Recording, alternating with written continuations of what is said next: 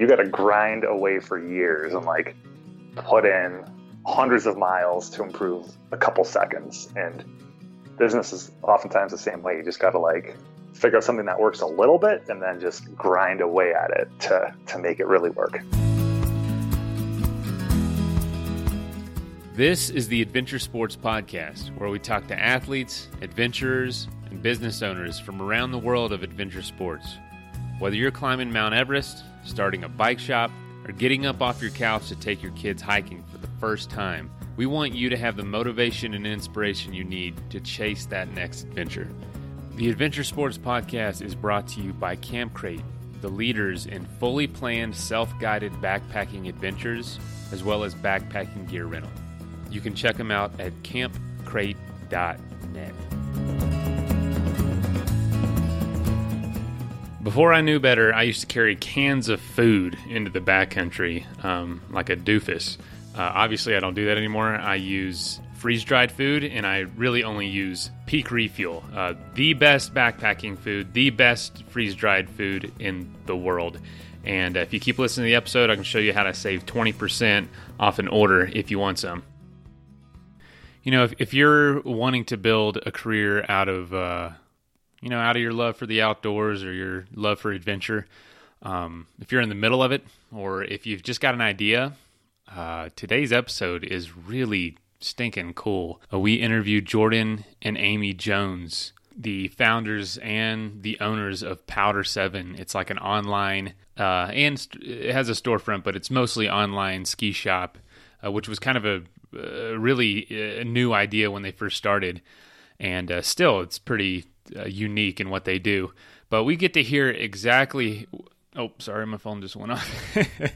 We get to hear exactly where the idea came from, how it was starting it, how young they were, how basically bootstrapped it was, operating out of their garage, like we know so many awesome companies start in garages or in basements. And it was fantastic. I really hope you enjoy. It is more business based, but we do get to talk about Jordan and Amy's running careers, skiing careers, and triathlons as well. And they're just a fascinating couple. Great chemistry, great episode. Also, I just wanted to say thank you to our newest patron, George. George, thank you so much for supporting the show. It means a lot to me, my wife, and our growing family. And to the listeners of the show, thank you so much. And if you'd like to become a supporter for the show, you can become a supporter for as little as $1 a month, or up to however much. But if you reach the $5 tier, we're going to start doing something new now. We want to start interviewing patrons. So you become a patron for at least $5 a month. You now have the ability to be interviewed and be on the show, and we're going to do a little area of the show for patrons.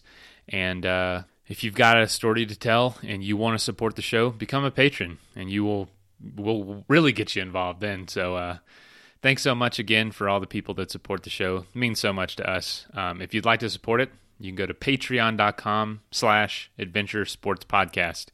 Anyway, enjoy this episode and have an awesome weekend. And send us an email or give us a call after the weekend. Let us know what you did.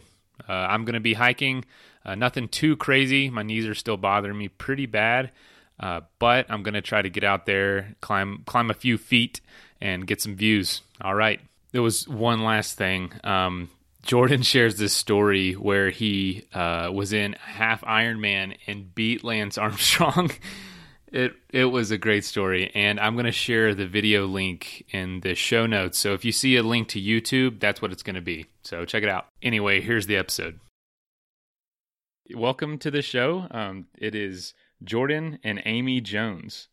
Thanks. We're stoked to be on. Yeah. So I know y'all are busy, so I just want to hear kind of the background to Powder 7, but first, if y'all can tell us about how y'all met and both of your respective adventure sports backgrounds. I know y'all met running track together, and then Jordan, you went on to triathletes. Amy, did you do the same? So could y'all get into that a little bit?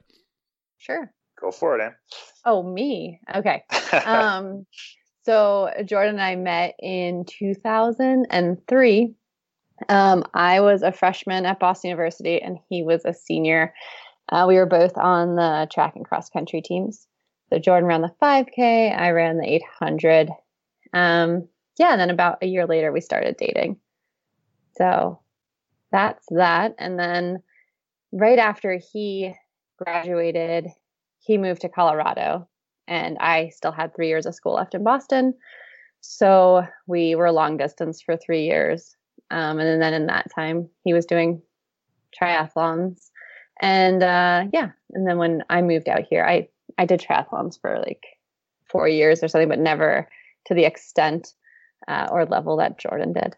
Yeah, we both ran track, but I think we both always loved trail running. So track's kind of straight and narrow, but yeah, we both loved running trails whenever possible and exploring in that sense. So then once that gig was up, I feel like we, came to Colorado and loved being out here in a more adventurous setting. One of the first ways Jordan and I bonded, I was actually thinking of this today as I was riding my bike and it was kind of cold, was we had this like stretch of single digit days in Boston, and Jordan and I both like had gone out to run. Like in Boston, there's not many trails, but there's like this place, the Emerald Necklace. So we had both run out to the Emerald Necklace and like had kind of seen each other and like, whoa, wait, you're out here running like to Jamaica Pond today when it's 3 degrees out? I'm like, oh, maybe there's something to that Jordan guy. But yeah, so definitely like a bond over like just making the most of outdoor experiences, even when you're, in this concrete jungle that is Boston. Wow. So why Denver, Jordan? My mom used to teach at Boston University, and then my last year there, she went over to University of Denver. So then I was out here this summer before my last year of college. And then as soon as I came out, it was like, oh, I'm definitely going to move here after college, which I'm kind of surprised by. Like it's one of those rash decisions you kind of look back on. Like I graduated, and like a week later, I just packed 3 bags, brought them, checked them in as luggage on a flight, and that's all I brought. And that was it. And surprising to me, because I grew up in Medford, Mass, and I have awesome friends still from high school that live out there. So I had awesome friends. Life was pretty good out there, but I don't know. The mountains were kind of calling, and I listened to that call. I get it, man. I mean, my wife and I moved here from Florida, and that's two different worlds there. So we understand. That's funny. Boston. You said Boston University? That's right. Oh yeah, we just interviewed a guy from there, a professor who's pretty hardcore athlete, just outdoor stuff. Does these like crazy middle of the winter triathlons out in the woods that he organizes himself. Yeah, his name's Jay Atkinson. Sounds awesome. Okay. Yeah, he's I don't even know what he teaches. I think it's something economics or something, but we just had him on a couple weeks ago. That's cool. That's what we studied at BU. So really? Yeah, we'll listen to that for sure. Yeah, for sure. Oh man, that'd be so cool. I'm sure y'all have some sort of connection. So yeah. Awesome. So you came out here, Amy. Not quickly, but 3 years later, you followed, and y'all were able to ride that long distance. I know that can stink at times, being long distance. So what did you think when you came and visited? You were like, wow, this place is way better than Boston weather-wise. Yeah, no, I mean, instantly I loved Boston. I still really like to go and visit Boston, but I did feel a little claustrophobic there. So coming out to Colorado, I felt like, it was the great wide open, and there was just so many opportunities to do all the things that I loved.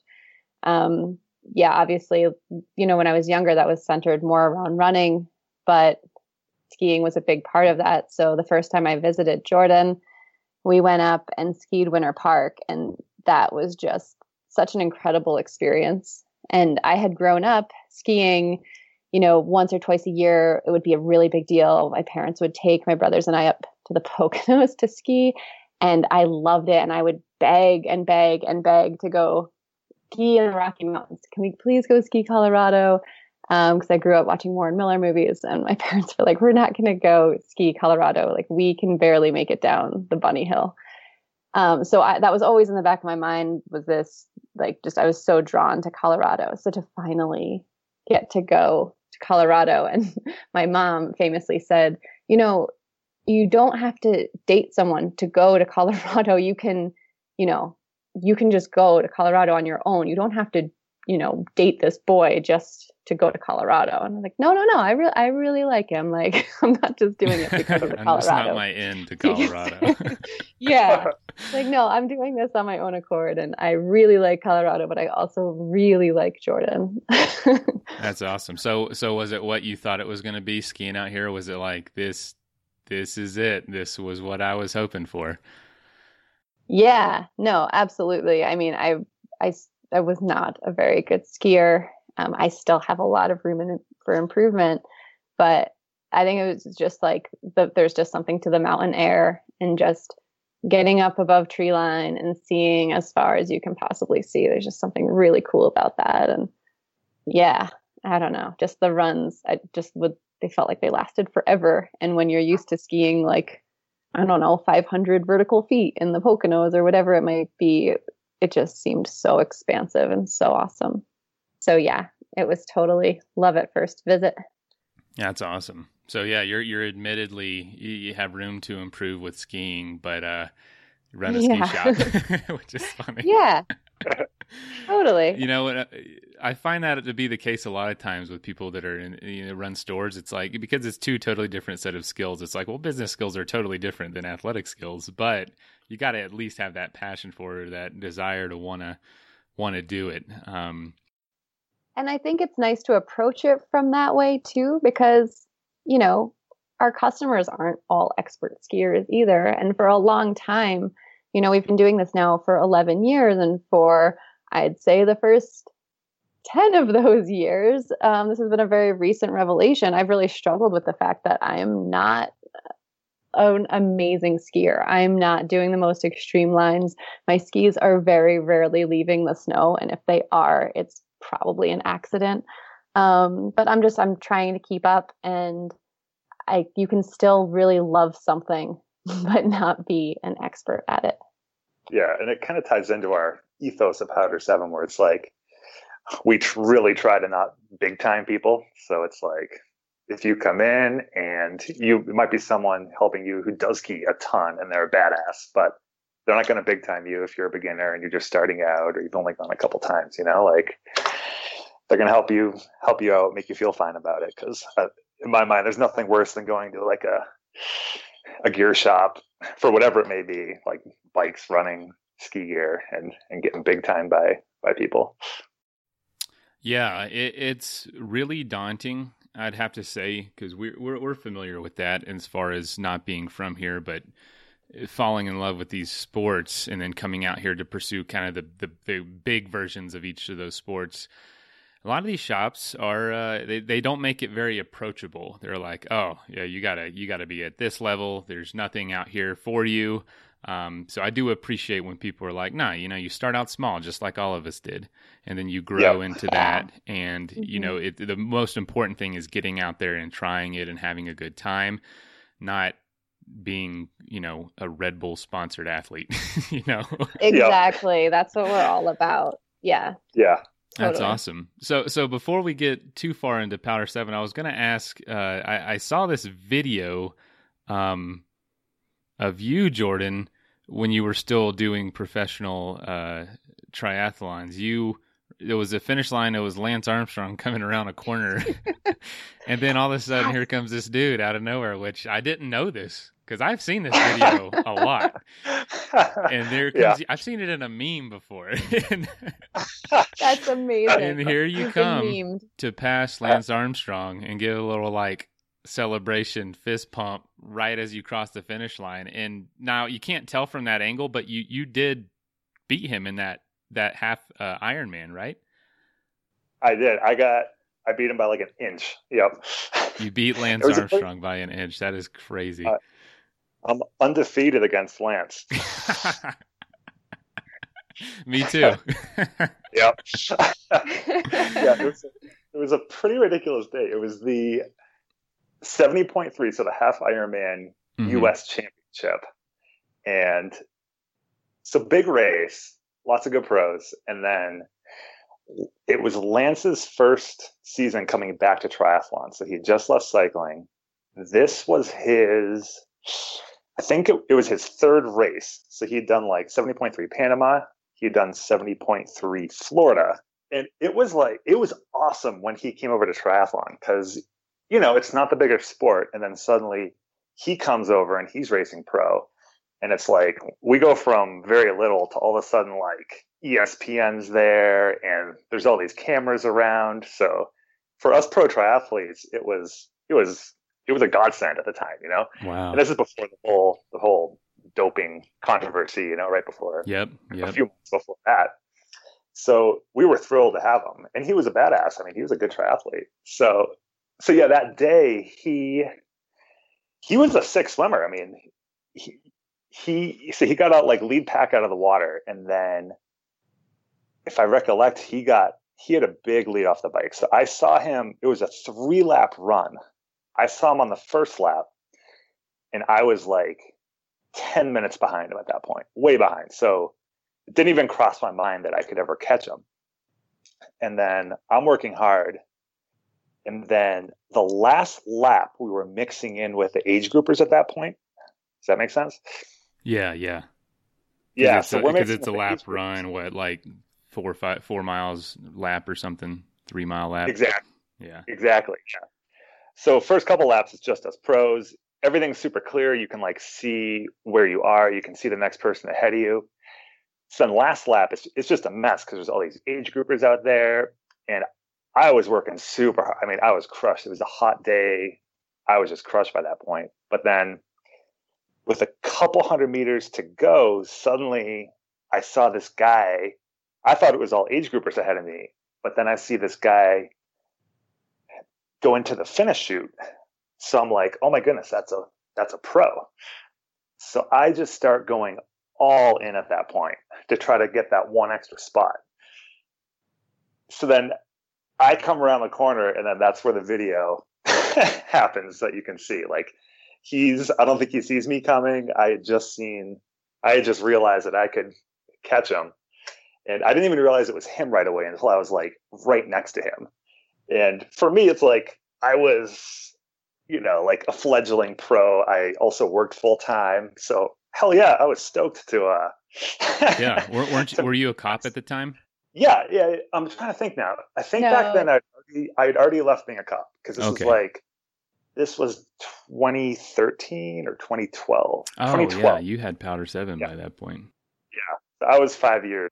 But it also meant like a bigger payday, like better. Like there was a lot. It wasn't just like one random spot. There was a lot. You gained a lot with that one spot. Yeah, it wasn't just feeding land. That makes a lot of sense, actually. Yeah. So yeah. So then I passed him, and then it was just funny because it was so unexpected. And then like Amy had come down, so we're just drinking beers after the race and like laughing about it. And no ill will towards Lance, like Did you get Amy? Did you see that happen? Oh yeah. What did you think when it happened? Where you're like, oh my god. It was hilarious. But then, yeah, I think like the funny thing was then like people started like texting Jordan about it, be like, I just saw Jordan on PTI, and I don't know, like it was on ESPN, and yeah, I saw it on TV. That was the funny part where, it was like totally his 15 minutes of fame. That's so funny. Did you get any flack for that? Yeah, some people did give me most people were like cool about it, but I definitely got some haters, Oh man, I bet but like, I totally get it. It's important. Every second counts in that. And if you have a chance to, beat Lance Armstrong, you got to take that. You just got to do it. It's like a pivotal moment in life. It's something you can put on your resume forever, Yeah. But I'm always fighting for those extra inches out there. Yeah, when you're at the top of the game, that's what it's about. It's all about inches and ounces. And no, that's just so funny, man. Because when I saw that link, I was like, yeah, dang, that's Jordan. I had no idea. I remember seeing that so many times and thinking that's just crazy. And on the video, I'll put a link to the video if you want me to. But because the person recording it was like, oh no, when it happened. I know. It was funny. It was so funny. Well, cool. So you have since, now that you beat Lance, you have since retired from professional triathlons, correct? Yeah. So I raced triathlons for 8 years, 6 years as a pro. That year I beat Lance, actually, that turned out to be an awesome season. So I went on from there. I won the New York City Triathlon, which was the biggest race I ever won. I won that again the next year. Went to like the Hy-Vee 5150 World Championship. So I had a great year. But then I was just, I don't know. I'm all about taking stock of life and not doing things out of inertia. So Amy and I talked about it, and we kind of hit the point. And even though I was kind of still on top of my game and still probably had a bunch of years left to go, I was like, all right, this is my last season. Like in 2 months, I'm done with triathlon. So what's the world like for a professional triathlete? Is it, I mean, obviously it's not going to be the glamour of like an NFL star because of the size of the sport, but is it pretty tough to make your way? It definitely is. It's only gotten harder too. Like I was actually there when I was racing, I was doing mostly Olympics and halves. And that was almost like the glory years of those distances. So yeah, I don't mind being up front. Like my best year, so like New York City, I won that. That was $8,000 for the win there. And then a few $1,000s from sponsor bonuses. So like a great day like that, maybe make $12,000 on the day. I think that year I pulled in about $44,000 in race prize money and then sponsorships. Okay. But it's tough. I mean, that was like everything came together that year. Like I won a bunch of races, or I was like second at like a big race. Like I just like off the cuff decided to do Boulder 70.3. Went up there because I could drive there, and I was like, oh, I'll just do it. It's there. And then had an awesome day. Got second behind Joe Gamble's, but like second at that race with I think was like $5,000. You know, so it's like that one year everything came together. So it's not sustainable, is what you're saying, and if it's almost like feast or famine. It sounds like because you're not. It's hard. Yeah, I mean, if you can't really probably go out there and just enjoy it because you've got to. If you got to feed mouths, especially, it's like I have to place high. I can't sit here and look at this view. I've got to freaking look at this road and focus. Right. Yeah, absolutely. Like it's like I always enjoyed it. I like to travel. I love the racing, but there is a lot of pressure. And like what I noticed too is like from a training standpoint, like I would like go and kind of have to do this workout that day, that workout that day. And then it's like, you know, if a friend is like, hey, I want to go run 12 miles tomorrow, I'd be like, oh, like I have to bike tomorrow, you know? So that's the part that kind of like grated at me after a while. Like every day was so like kind of dialed in to do this or that. And it's almost like year round, like you almost never get a break. So yeah, like I said at the beginning of the episode, I used to carry cans of food into the backcountry. And I know there's a lot lighter things to do, but there's just a lot of options that aren't good for you or are either too heavy. And that's why I really do use Peak Refuel now. They're a new backpacking food company, and I say backpacking food, really it's just freeze-dried food that you can use for anything. I've actually eaten it for dinner before with my family because it's real food. It does not taste like backpacking food or hunting food or something that you're only going to eat in the backcountry. It's delicious, high in protein, nutritious. It is going to refuel you. It is filling, huge portions, and I really encourage you all to give it a shot. At least try it out.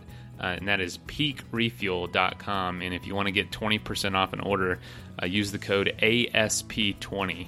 And that's capital ASP and then 20. Now, back to the episode. It's hard-earned money, I'm sure. just because of the amount of time and effort that goes into it, plus the travel, plus the chance of not winning or injury or something, and then you're just, dang, that is tough. So it's good. It's to have a career besides that. And I'm sure that's what nearly every single person does, other than the very few, very, very few that are able to carve a living doing it.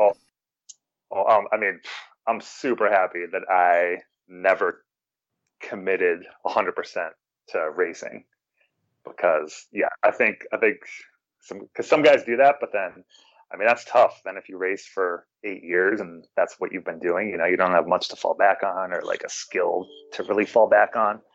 So it was hard because I'd have to like get up early, work out, work, do another workout, so it was a grind, but I'm definitely happy I did it that way.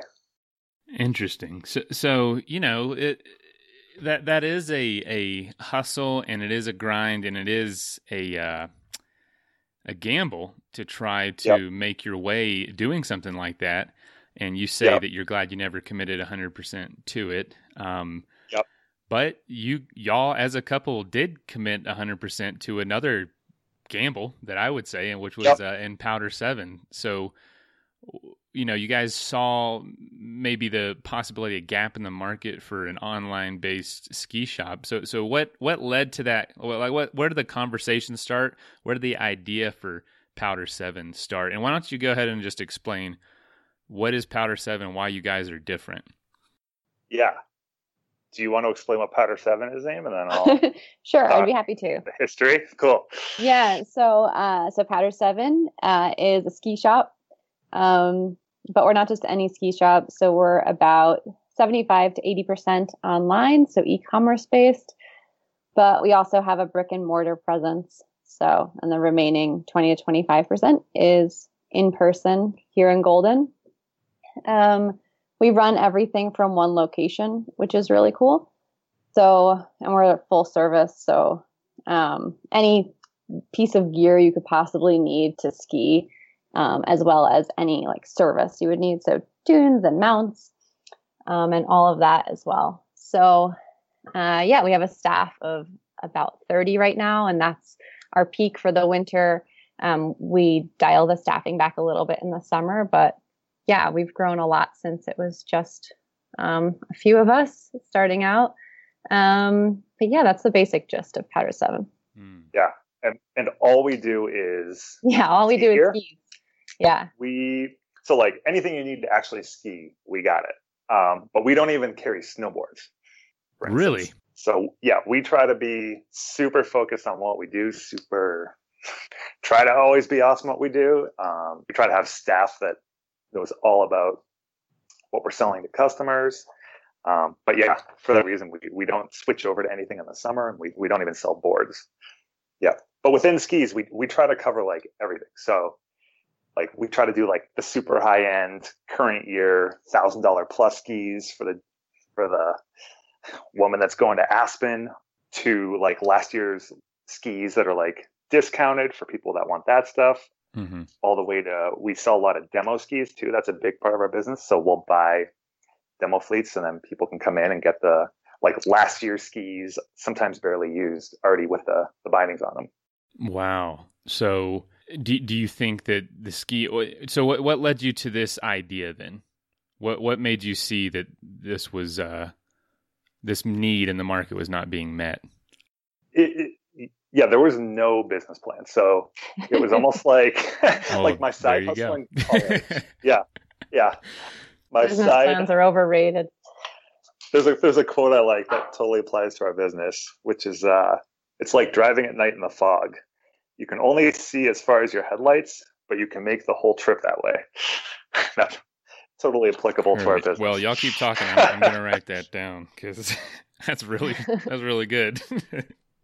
Dang. Yeah. I like that. Yeah.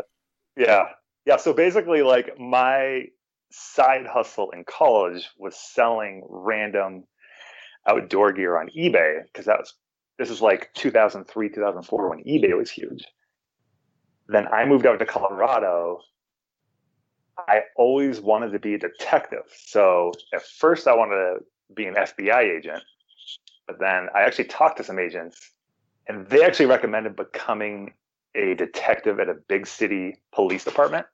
So then in 2006, I got on with the Denver police. So I was like a full on cop. And then my goal was to become a detective because after 5 years of being a cop, that's at which point you can move up and become a detective. But Did then I you was still enjoy that doing experience? I absolutely did. Like, it was a great career, great job. Like, I really enjoyed it. Like, I felt like I was like having a positive impact on society. I liked the people I worked with. I was really working hard. But then what happened was in '07, when the economy crashed, there was a huge budget shortage for the city. So then they shuffled a couple of us guys, youngest guys around. And I went from working downtown Denver to working the airport from like 10 p.m. to 6 a.m. And there was nothing going on. So I was going to be stuck there for the next year. And after a couple weeks, I was just like, this isn't what I signed up for. Like, I almost felt like I was like fleecing the public. So I'd gone from providing great service towards society to just kind of like not doing anything and still making a good salary from it, you know? Mm. So I just flat out quit, and I'd seen this little opportunity to maybe like buy and sell closeout and demo skis. And I just started doing it like one by one. Like, I would go to like these local Denver sales or like go buy demos and buy like a pair of skis, go back, list on eBay, sell it for barely more than I bought it for, then go the next day and buy two of them, sell those two, go buy 3, 4. And it just, And it was that simple. It was that early simple. on. Wow. Yeah, I had no, like, I've always been like smart with money, but I didn't have like funding or some nest egg. Like, I had a couple $1,000s saved up. When I quit the police, I got like $4,000 in like retirement benefits that were set aside for retirement. But when you leave, you get that paid out to you. So I had like $6,000 to start with, but that was for everything, for my life, for rent, for this, for that. But yeah, I started just doing what I could and trying to be smart with it and selling skis one by one. Now, you guys were married at that time, or no?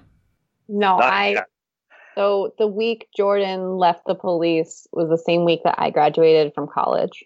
And so then, like, within the next month, I moved to Colorado. With your jobless boyfriend. Yeah. Yep. I bet your mom didn't like that. Yeah. Real winner. Oh man, that's so funny. I was in the same boat when my wife and I got together. I was full-time bike touring and bike packing, and her dad was like, "Are you sure you want to go date this guy?" No, that's too funny. So then what? So you move out there. I guess you are communicating about this plan, this idea. Then what? Yeah, so I think, in college I studied econ and business, and I'd always wanted to run a company. Like, I always wanted to have my own business. And Jordan, we on these late night phone calls when I was still in Boston and he was out in Denver, he'd be like, like, just come out here and like you can build up the ski business and like we'll do it and it'll be great. And I would oscillate on that, being like, oh, that sounds like really cool, but that sounds really bad. Like, at that time, when you're a senior in college, like, all your friends are going to do things like grad school and they're going to become physical therapists. So they're going to have their PhD, and it's like, and I'm going to move to Colorado and sell ski. Like, it just didn't, I don't know. Like, I took myself like way too seriously. And so I was oscillating on that. And then I very briefly had a very terrible job in Denver, and when I graduated, and like had to commute downtown and was just beholden to all these really dumb corporate policies. And it didn't take long before I realized like I can't exist in this in this situation. And so then at that point, yeah, Jordan and I started working together. Yeah, that was a few months after I graduated and after he left the police. So then, yeah, we were running it out of our apartment and just figuring it out and totally just taking it one step at a time. It would be like, okay, we're on eBay now, but we need a website. How do we get a website? Okay, we can pay someone in India $20,000 to make a website for us. We don't have close to that much money, so we can buy these books and learn to code. Okay, let's buy these books. And so it was very much like, yeah, just one step at a time. And That's then, awesome. yeah. Mm-hmm. Yeah, very quickly we were in this like apartment, like big apartment complexes, and like the one by one skis quickly turned into like having like 100 skis in stock, but they were in the garage of our apartment. Our single car garage. And it was so funny because like, it's one of those big complexes where there's like so many rules. So 100% against the rules to operate a business in there. Oh yeah. And like, yeah. So then we got to the point where like we couldn't even open the garage door because then someone would be like, "Why are there 100 skis in there?" So we like. So yeah, there's really no good explanation. Like we love to ski. Like love to ski. Yeah. We have an addiction. Yeah. I need this. Yeah.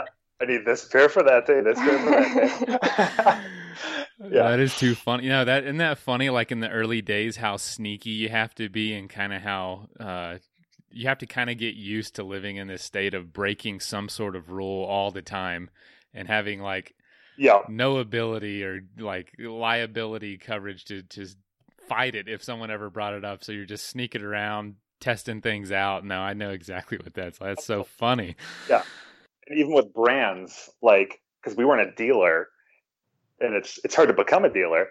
So like if I was buying new skis at like Sneagrab because I knew I could sell them online, I would go buy like these K2 skis, and then like, maybe a month later the K2 rep who was totally cool, but he'd be like, "Hey, what are you guys doing? Like, how did you get these skis? What's going on?" That's hilarious. Golly. And so where would you go to get them? You'd go to other shops or to look on eBay yourself. I'm not super familiar with the skis industry. Especially 10 years ago, like there would just be these crazy fall sales, and like I don't know if they would just massively overbuy and then just blow this stuff out, but they would sell these skis so cheap, like the Sneagrab sale, a sale like that. I remember buying like these K2 Mamba Mogul skis, and they would just sell them for like $30 at the sale. Then I could go on, like get them pictured. Like it was a lot of work to list them online, but then I could go online and sell them for $100, and it was amazing. So Sneagrab was that was the big Denver area, like Sports Authority sale. So at like different locations in the Denver area. They would just have like this crazy tent sale, and kicked off around Labor Day, but it kind of went into the fall, right? I mean, yeah. And one thing I think about with businesses, it's like, I think it's so much easier to start one when you're in your 20s, because like, if the one I just described was like an outlier, but like normally it's like, I'd buy them for like $70, sell it online for $100, pay this fee, pay that fee, pay for shipping, and then I made, you make like $15, but that's why it's kind of great to do it in your 20s. Such a windfall. $15 is like, oh my goodness, it'll pay for Chipotle tonight. Like, this is amazing, Right. Whereas, you hit your 30s and you have like such higher expectations. You've got like this expense, that expense, paying for healthcare, paying for this, paying for that. So to me, the 20s, when you're in your 20s, you don't know that much, but it's actually a great time to start a business. You're so easy to please. Like just, anything is a win. And you kind of get away with like, oh, I'm just young, don't know what I'm doing yet. Like, forgive me a little bit if I don't do something totally correct, or I don't know. Yeah. I totally get that. Yeah, I think you're absolutely right. A little more forgiveness. I mean, when we first started, it was kind of like, let's just do this for a year and we'll see what happens. And I think having that too, to just be like, okay, like after a year, we'll reevaluate. And I mean, a year came and went and we never really reevaluated. It was just like, yeah, this is going well. Like we're having fun. But we're obviously going to keep doing it. But it was almost like, just like, okay, if this isn't going well in a year, we give ourselves permission to go do something else. Talking about having fun, I'm eating a cinnamon bun, so let me know if you can hear me chewing. No, Jordan, you can't eat a cinnamon bun while you're being interviewed. No, I right next to my feet are two dogs. They sleep all day in my office, so I usually tell people like, hey, if UPS shows up at the house, they're gonna go crazy. Oh so yeah, I'll have to mic the shut off the mic for a second, but they're just chilling right now, so they're pretty silent. Nice. So yeah, you grow it to the so you're operating out of your apartment, and you give it a year. It's going well. Yeah, the apartment was only for a few months. Okay. Then we moved to a warehouse. Yeah, after like quickly. 3 months. Oh, awesome, yeah. Awesome. So, what was the biggest challenge to face for y'all in breaking into this like used ski and online e-commerce industry? Because there probably wasn't a ton of like, probably wasn't a guidebook written for it. You were probably trailblazing in a lot of ways, especially at the time. Yeah, totally. What was the biggest challenge? Maybe I think we were, well, nah, because we're nerdy and that came actually pretty easy.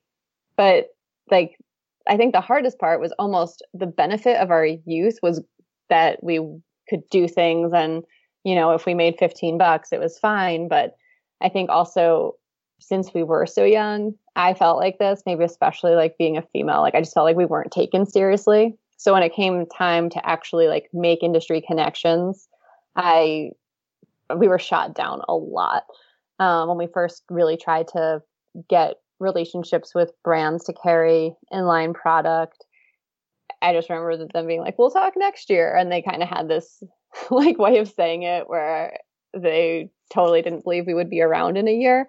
So I felt like it was maybe a little bit hard for people to take us seriously. And then also, since we were online, at that time, we didn't have a brick and mortar shop that came later. So being online, people were really leery of that. The ski industry was slow to welcome e-commerce. And so they were like, oh, you're online.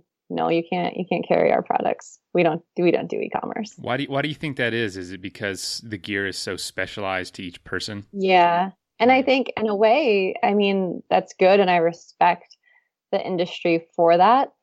Because it didn't become a free for all of just like a million different places having gear online and being blown out at really low prices. So in a way, that's allowed us to thrive once we were able to break into it. But I think it was a little bit old school, and I think it is that specialty sports mindset of, hey, like we have these mom and pop shops at ski areas, and like the brands remain loyal to those shops, and they were worried about these like young idiots in Denver coming in and, buying products from them and then blowing them out on their website. They didn't know that we had the integrity to not do that. So it took a lot of patience on our part to just like year after year ask to try to break into that.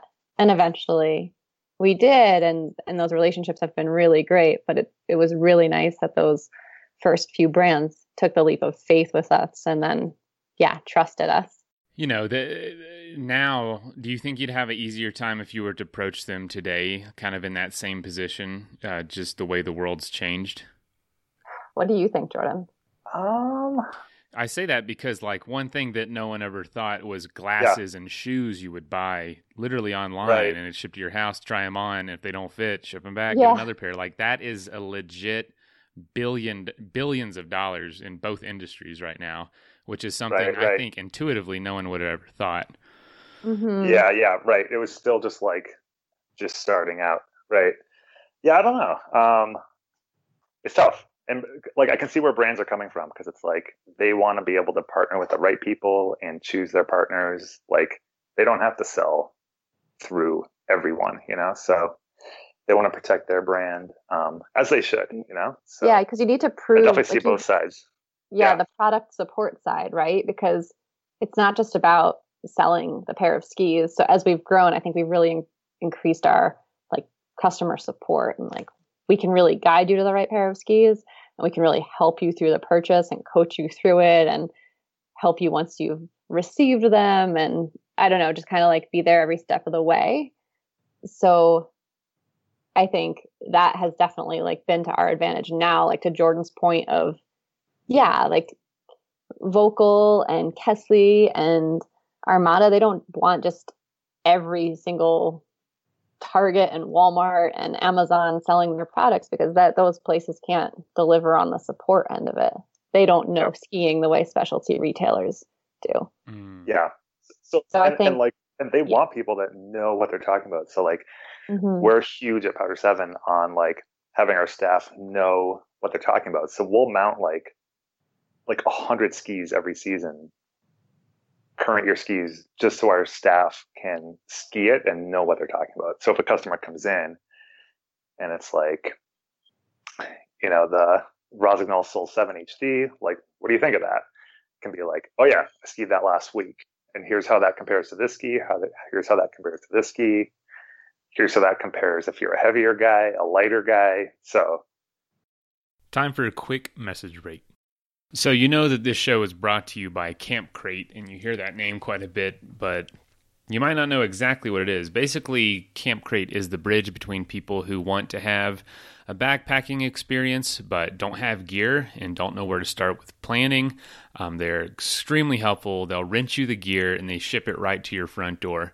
If you just have friends that are already going, but you just are tagging along, but you don't have your own stuff, or you have gear but really don't know where to go, they can help you with all that. So go to campcrate.net or send them an email at support@campcrate.net. Their whole mission is that you get in the backcountry and you have an awesome time on a self-guided adventure.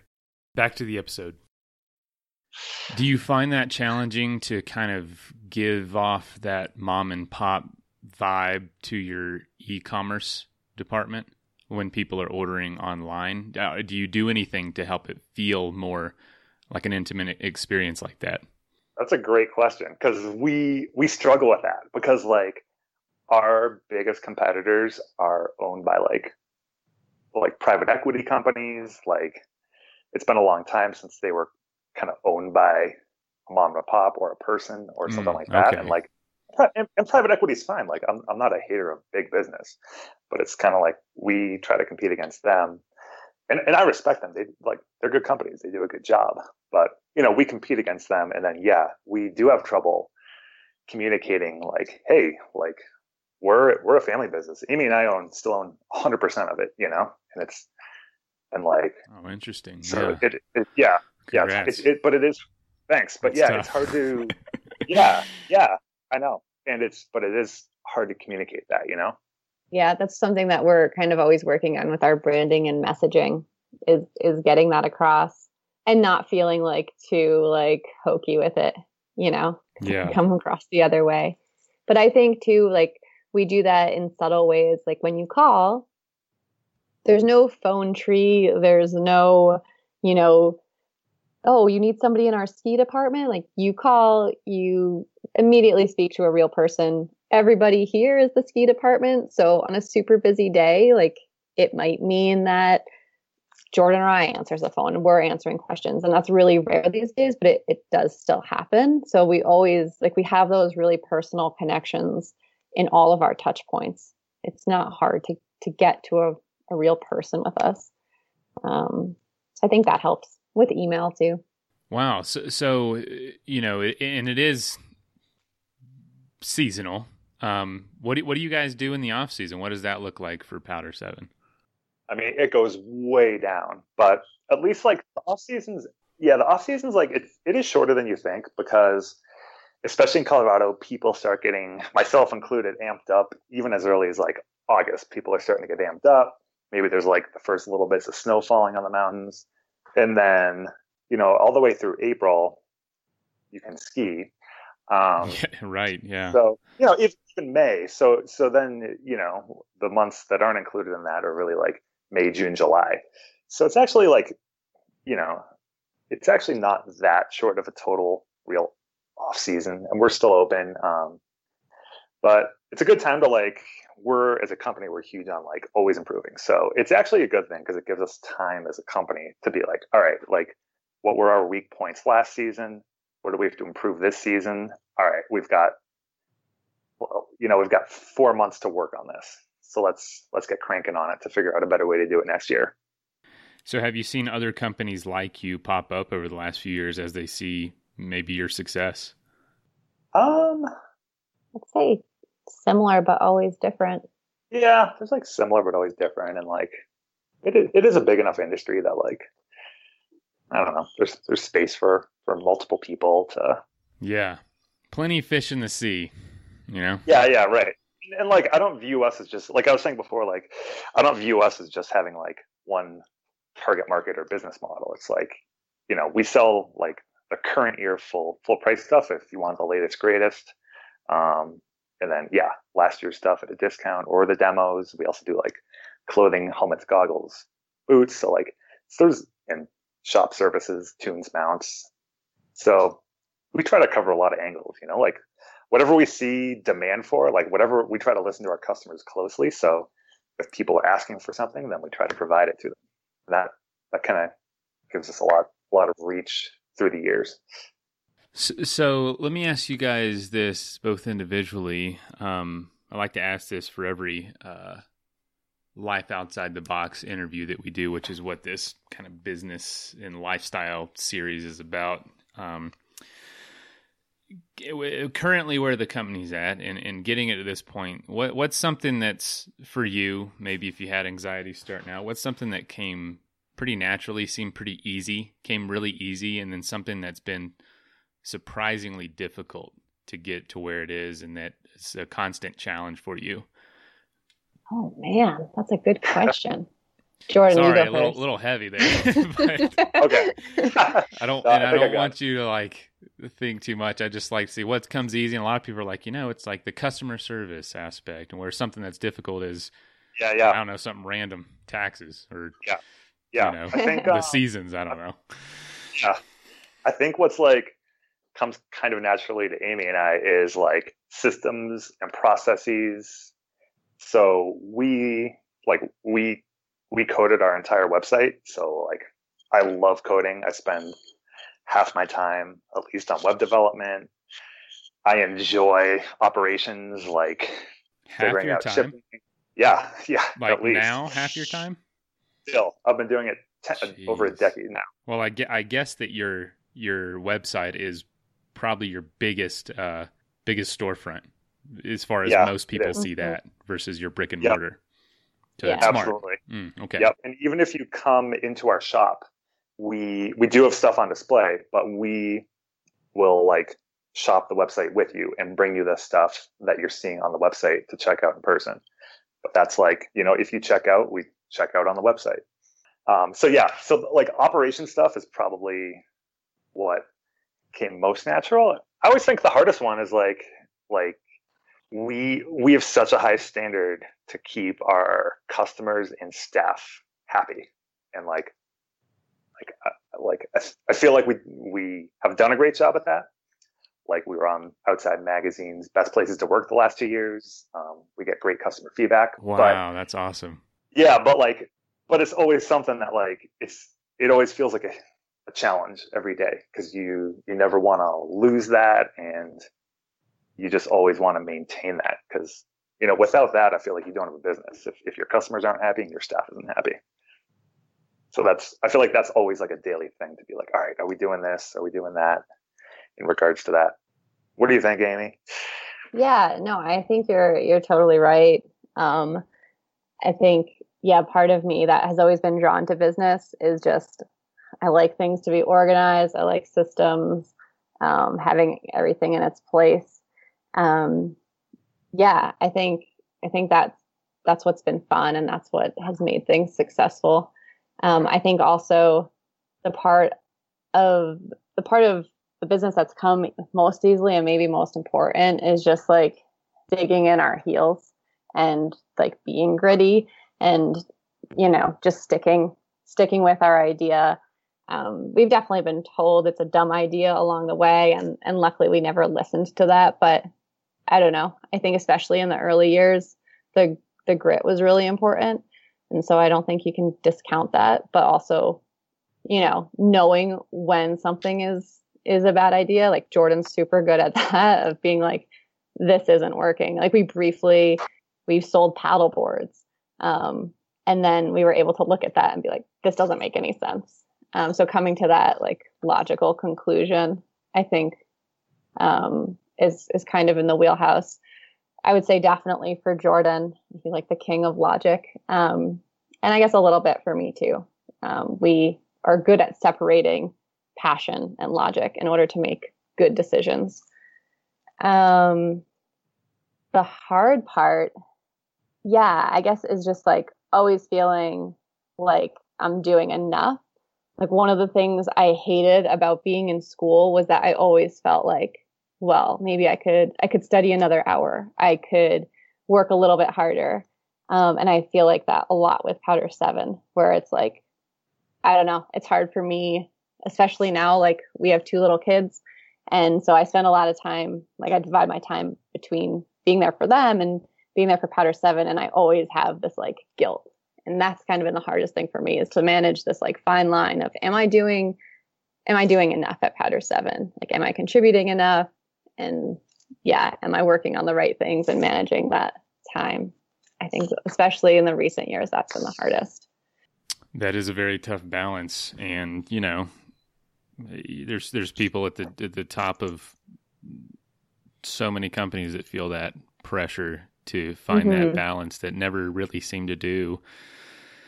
Not in a negative way, but just it's a constant gardening of it's just that's what it takes, and that's it is a worthwhile pursuit though. And no, I can definitely understand that. So with that, what do you want to see Powder 7 do in the future? What are your hopes for Powder 7? Your big dreams of what it could be. Is it there? Is it exactly what you have now, or is it something more or less? I feel like it's pretty close. What do you think, Amy? Yeah, I definitely think, like, I can't imagine really anything being much better than this. Most days, like, I feel like I have to pinch myself. Like, this seems crazy.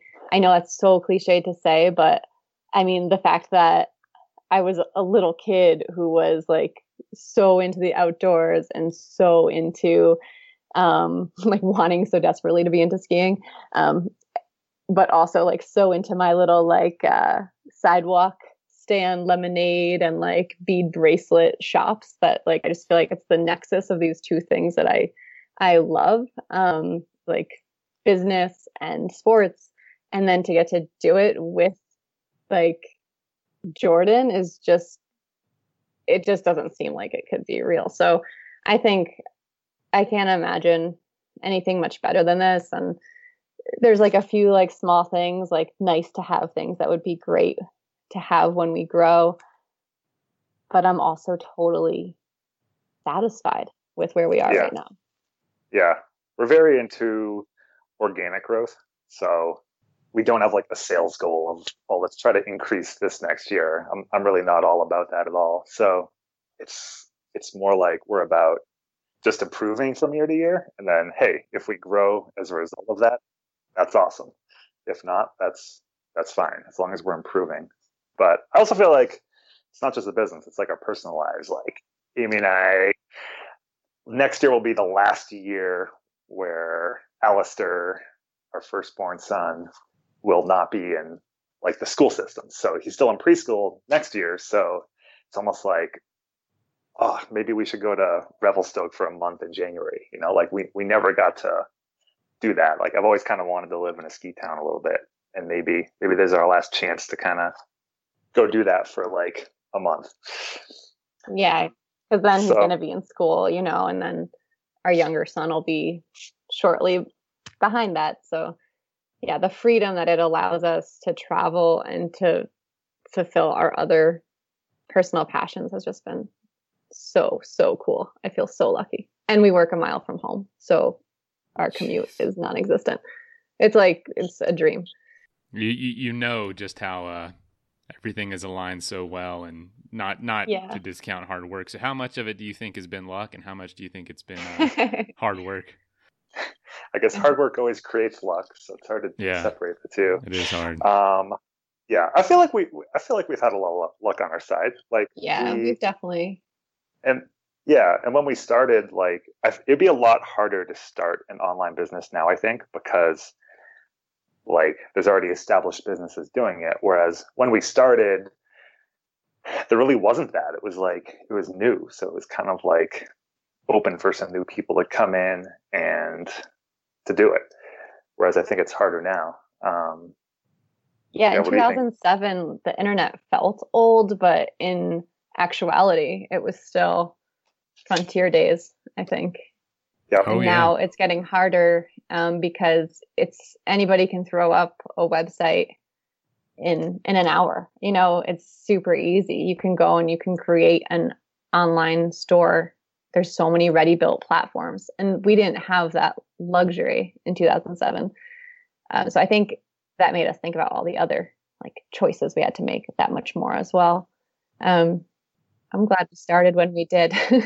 And I'm glad that you had to do it the way you did it, because I write down a lot of quotes that I hear on this show, and this guy I just interviewed last week, he was saying, he feels bad for people that have it so easy because they just they'll never build those skills to carry them through to those next steps. You can throw on a Shopify, platform in an hour, like you said, but within a month you've given it up and you've moved on to something else. Whereas y'all spend night after night coding, you're sticking with that thing for a while and you get to see the success blossom. That's totally it.